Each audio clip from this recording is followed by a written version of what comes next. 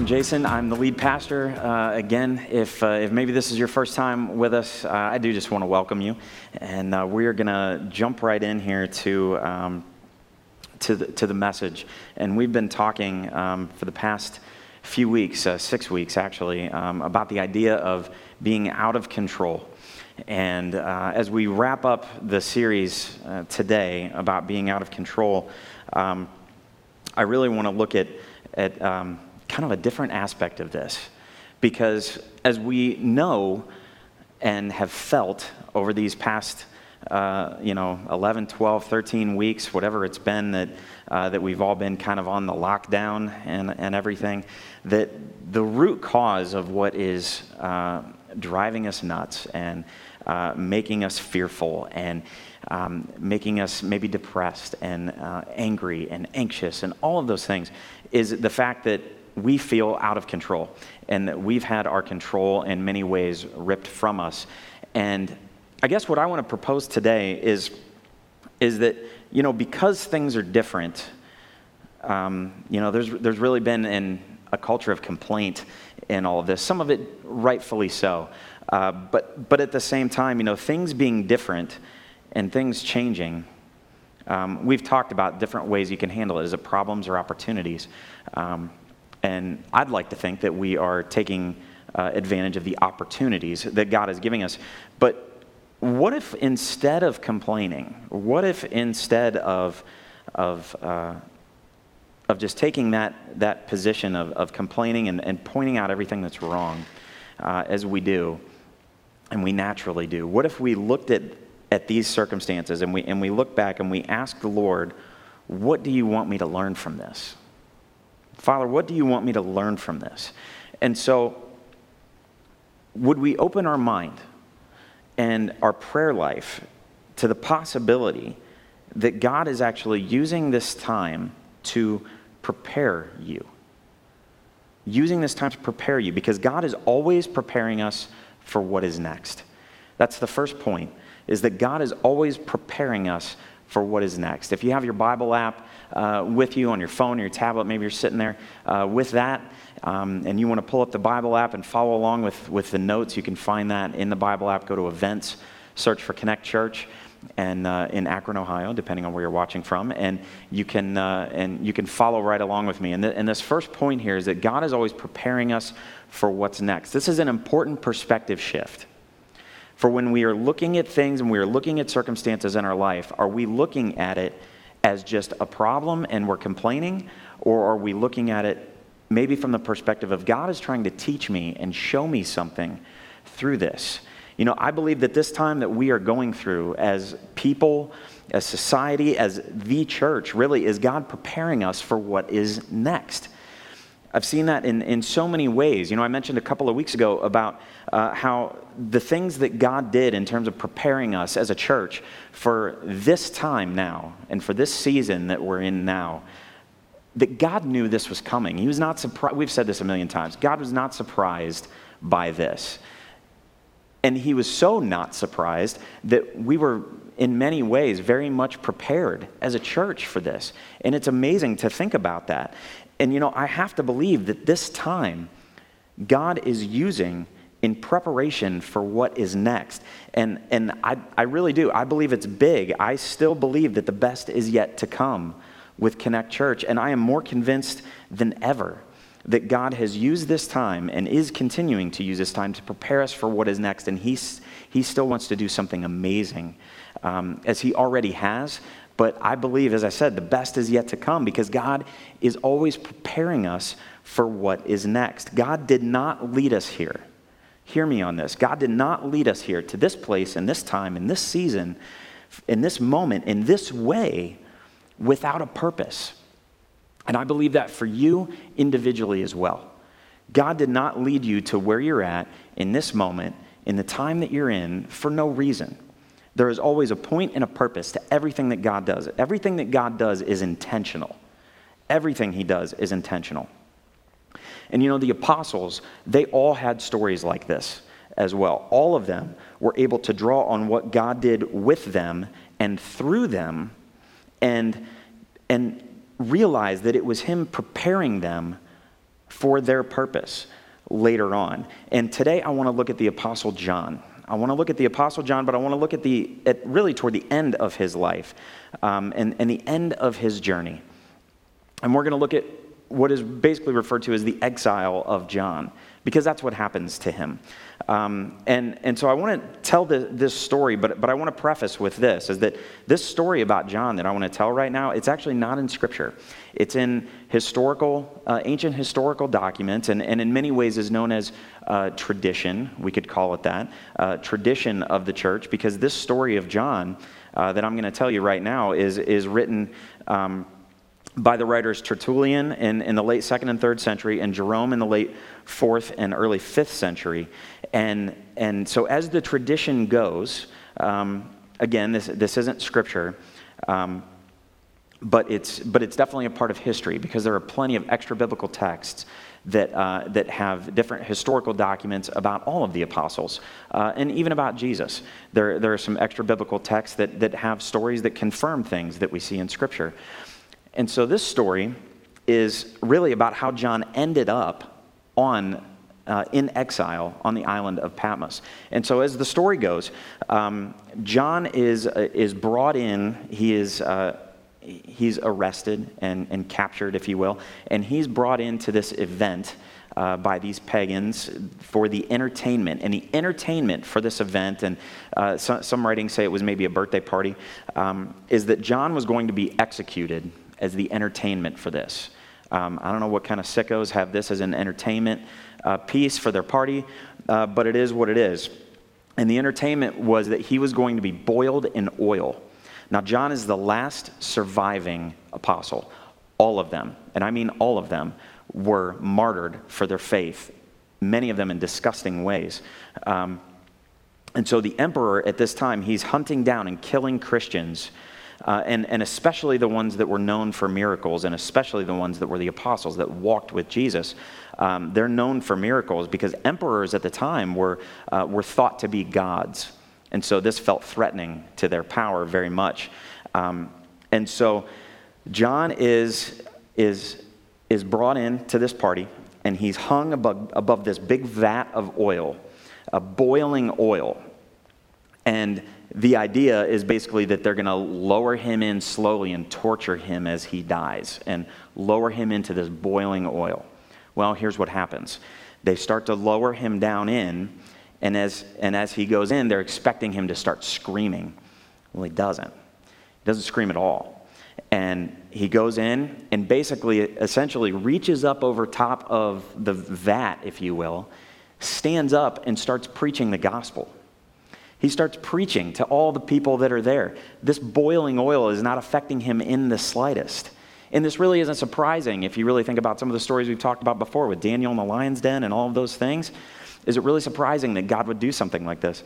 And so he stands up and he starts preaching the gospel in this party. And people actually come to Christ because of this. And so then the people that are there, these pagan people, they're like, well, what do we do now? I mean, what do you do? Kill him again? It didn't work, right? So they're like, all right, plan B. Plan B, apparently we can't kill this guy, so let's just exile him. Let's just put him somewhere where we're pretty sure he won't be a problem. So plan B was to basically banish John to the island of Patmos. And he is quarantined there, okay, to do hard labor. And this was basically Rome's version of Alcatraz Island, if you want to think about it that way. Patmos is 10 miles long by 6 miles wide. And the island is very rich in marble, or at least it was at the time. And so he was basically in a quarry in many ways. And there were other prisoners on this island, and they were all basically forced into the quarries to get the marble out. And it says that John actually, just lived in a cave. And tradition says that he really that John viewed this exile time in Patmos really as a missionary journey, and that he was preaching the gospel to the other prisoners that were there, and people were coming to Christ. But God led him there for a purpose. And while that's kind of a crazy story, God led him there for a purpose. And his isolation and his quarantine There was a reason for it. There was a reason for it. And so it's here that we pick up the story. It's right here that we pick up the story. He's an old man at this point, and he is the last surviving apostle. And we pick up the story in Revelation chapter 1, beginning in verse 9 is where we're going to be. So in the book of Revelation, this is where we start. John is on this island, and he's on the island of Patmos. And so beginning in verse 9, it says this, I, John, your brother and companion in the suffering and kingdom and patient endurance that are ours in Jesus, was on the island of Patmos because of the word of God and the testimony of Jesus. And on the Lord's day, I was in the Spirit. Now let's stop right here for a second. It says on the Lord's day, I was in the Spirit. So the Lord's day, Sunday, he's in the Spirit. Now, take everything I just told you about how he ended up there, about what was going on with him there, and tell me if you think you would be in the Spirit when you're in this place, right? You're exiled on an island. You're virtually alone in a lot of ways, suffering, doing hard labor. You're in the mines. You're living in a cave. And then it says on the Lord's day, he was in the Spirit. Now, there are some theological things there that I'm not going to get into for a second, but let's just think about this for a second in terms of it applying to us. If he can get in the Spirit, in the circumstance that he is in the situation that he is in, then what's wrong with us? What's wrong with us? We should be, next Sunday, when we get to come together outside in the parking lot for this, on the Lord's day, we're not going to be in a cave. We're not going to be living on an island by ourselves. But boy, should we be in the Spirit together. And even right now, where you're at, probably alone, maybe with a couple of other people with you, man, we should be in the Spirit, communing with the Lord in this time. I highly doubt that any of us right now that are watching this have it as bad as what John had it when he was in this moment and wrote this passage of Scripture. So let's continue on here in verse 10. In verse 10 it says, on the Lord's day, I was in the Spirit, and I heard behind me a loud voice like a trumpet, which said, write on a scroll what you see and send it to the 7 churches, to Ephesus, Smyrna, Pergamum, Thyatira, Sardis, Philadelphia, and Laodicea. I turned around to see the voice that was speaking to me. And when I turned, I saw 7 golden lampstands. And among the lampstands was someone like a son of man, dressed in a robe, reaching down to his feet, and with a golden sash around his chest. The hair on his head was white like wool, as white as snow, and his eyes were like blazing fire. His feet were like bronze, glowing in a furnace, and his voice was like the sound of rushing waters. In his right hand he held 7 stars, and coming out of his mouth was a sharp, double-edged sword. His face was like the sun shining in all its brilliance. Can you imagine this? Can you imagine seeing this? I mean, just close your eyes for a second and try to picture what John saw. Turned around and saw the Son of God. He saw Jesus in his glorified form. Can you imagine that? He walked with Jesus for 3 years on this earth, and that was nothing compared to who he saw and what he saw in this moment. Now, there's a lot of other things that we could get into when it comes to prophecy and all of those things when it comes to the lampstands and all that, but that's not the point I want to get to in this moment and in this particular message here. He sees the glorified Savior in front of him. John was there for a reason. He was there for a purpose. He was there in that moment for this purpose and for this reason. And had those things not happened, had he not been quarantined and brought to this island, this book that we have of prophecy, the book of Revelation that has so much in it, we wouldn't have it. God used those circumstances, that situation, to bring him there. But it really wasn't until he turned around and saw Jesus. Think about this for a minute. It wasn't until he turned around and saw Jesus that his purpose became clear, and he was empowered and enabled by the Holy Spirit to do what he was called to do. The humility of being in the presence of the glorified Savior changed everything. That changed everything for him. You know, I've heard the word humility defined like this: seeing God. Seeing God. Think about that for a second. That may not be the best definition of humility if you look it up in the dictionary, but think about it in terms of us as followers of Jesus and in the way that we live our life. Think about the word humility and think about the idea of seeing God. Those two simple words. When you think of that in terms of this life, and you think of it in terms of the Christian life, I really can't think of a better definition of humility than seeing God. Have you ever been in a moment? Have you ever had a moment where you felt like you were potentially seeing God?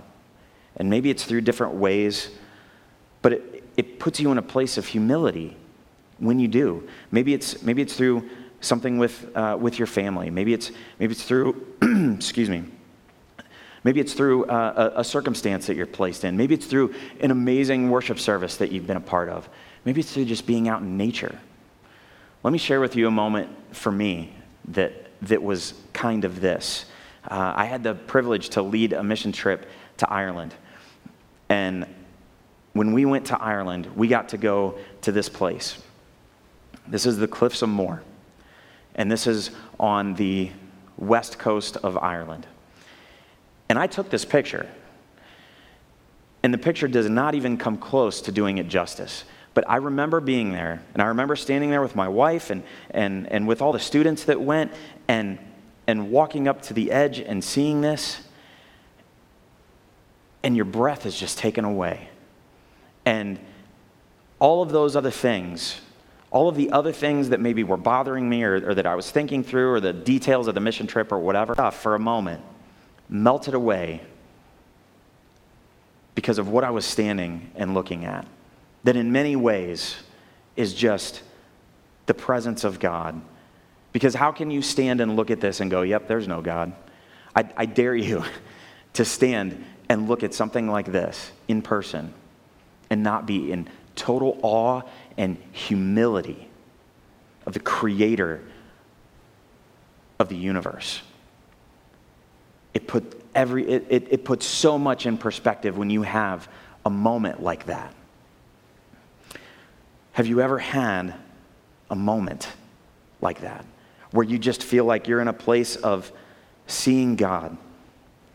It talks about in the Old Testament how he's in a whisper. But man, what a whisper that was for me, standing in that place. And I could just do nothing but just stand there. When I looked at it for the first time, to just stand there and just pray and just praise God for what I was seeing. It was just unbelievable. But have you ever had a moment like that? Have you ever been in a moment like that you were just in the Spirit, if you will, and just worship the Lord for who He is because you see Him and you know that He sees you?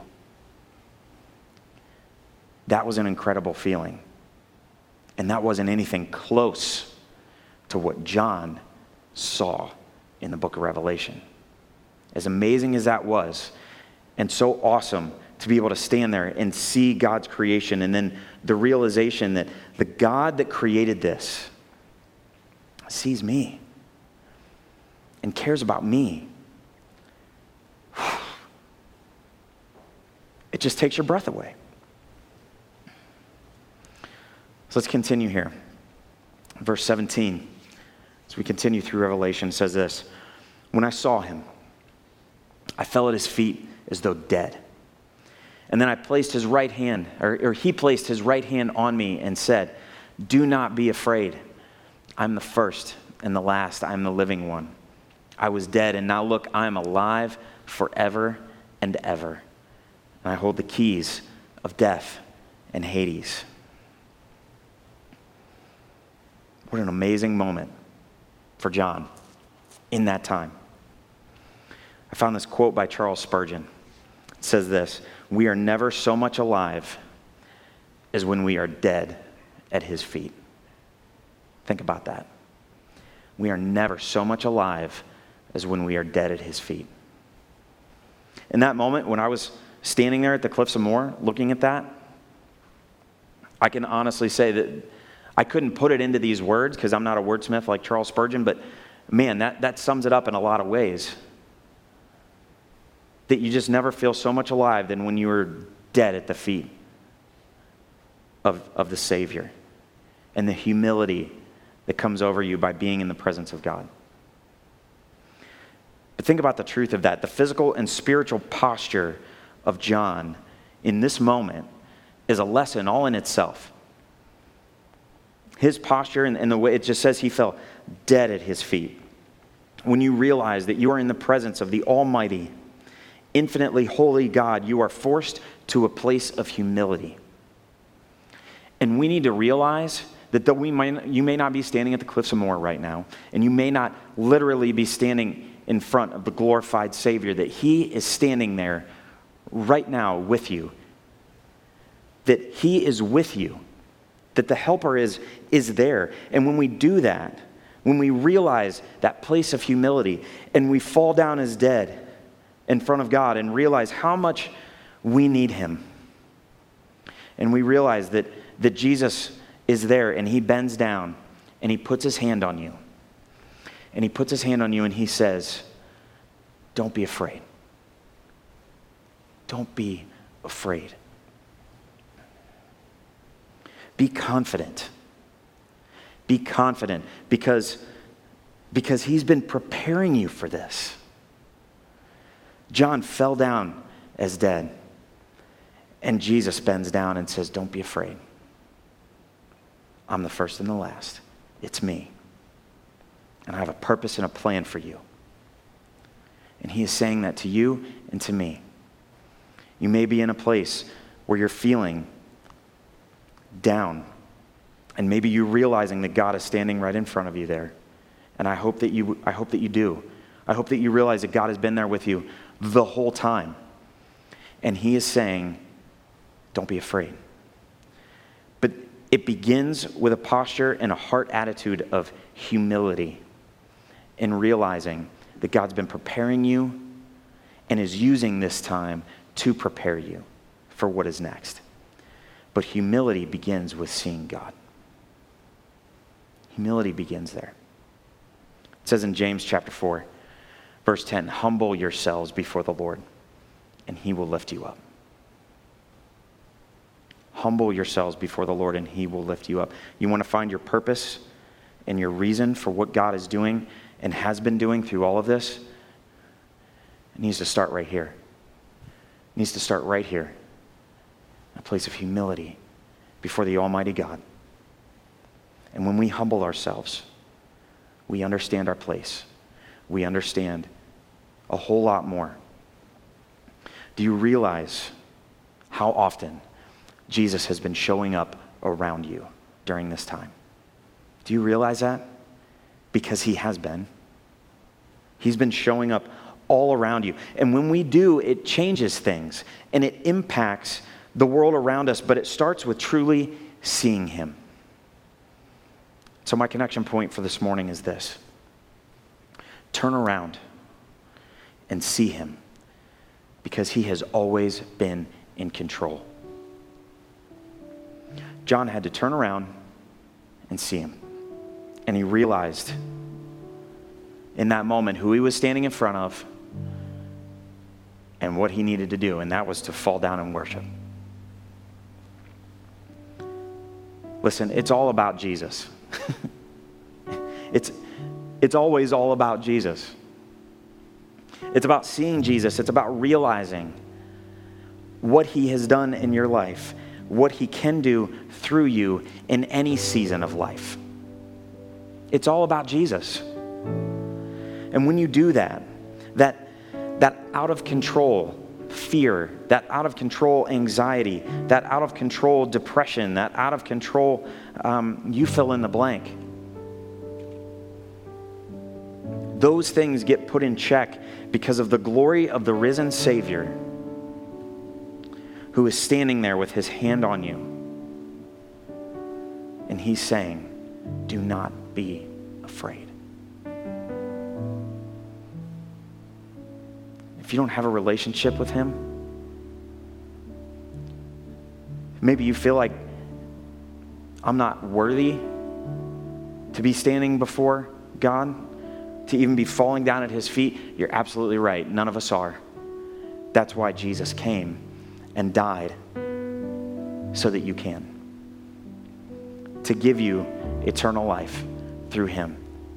God created us to be with him, to have a relationship with him.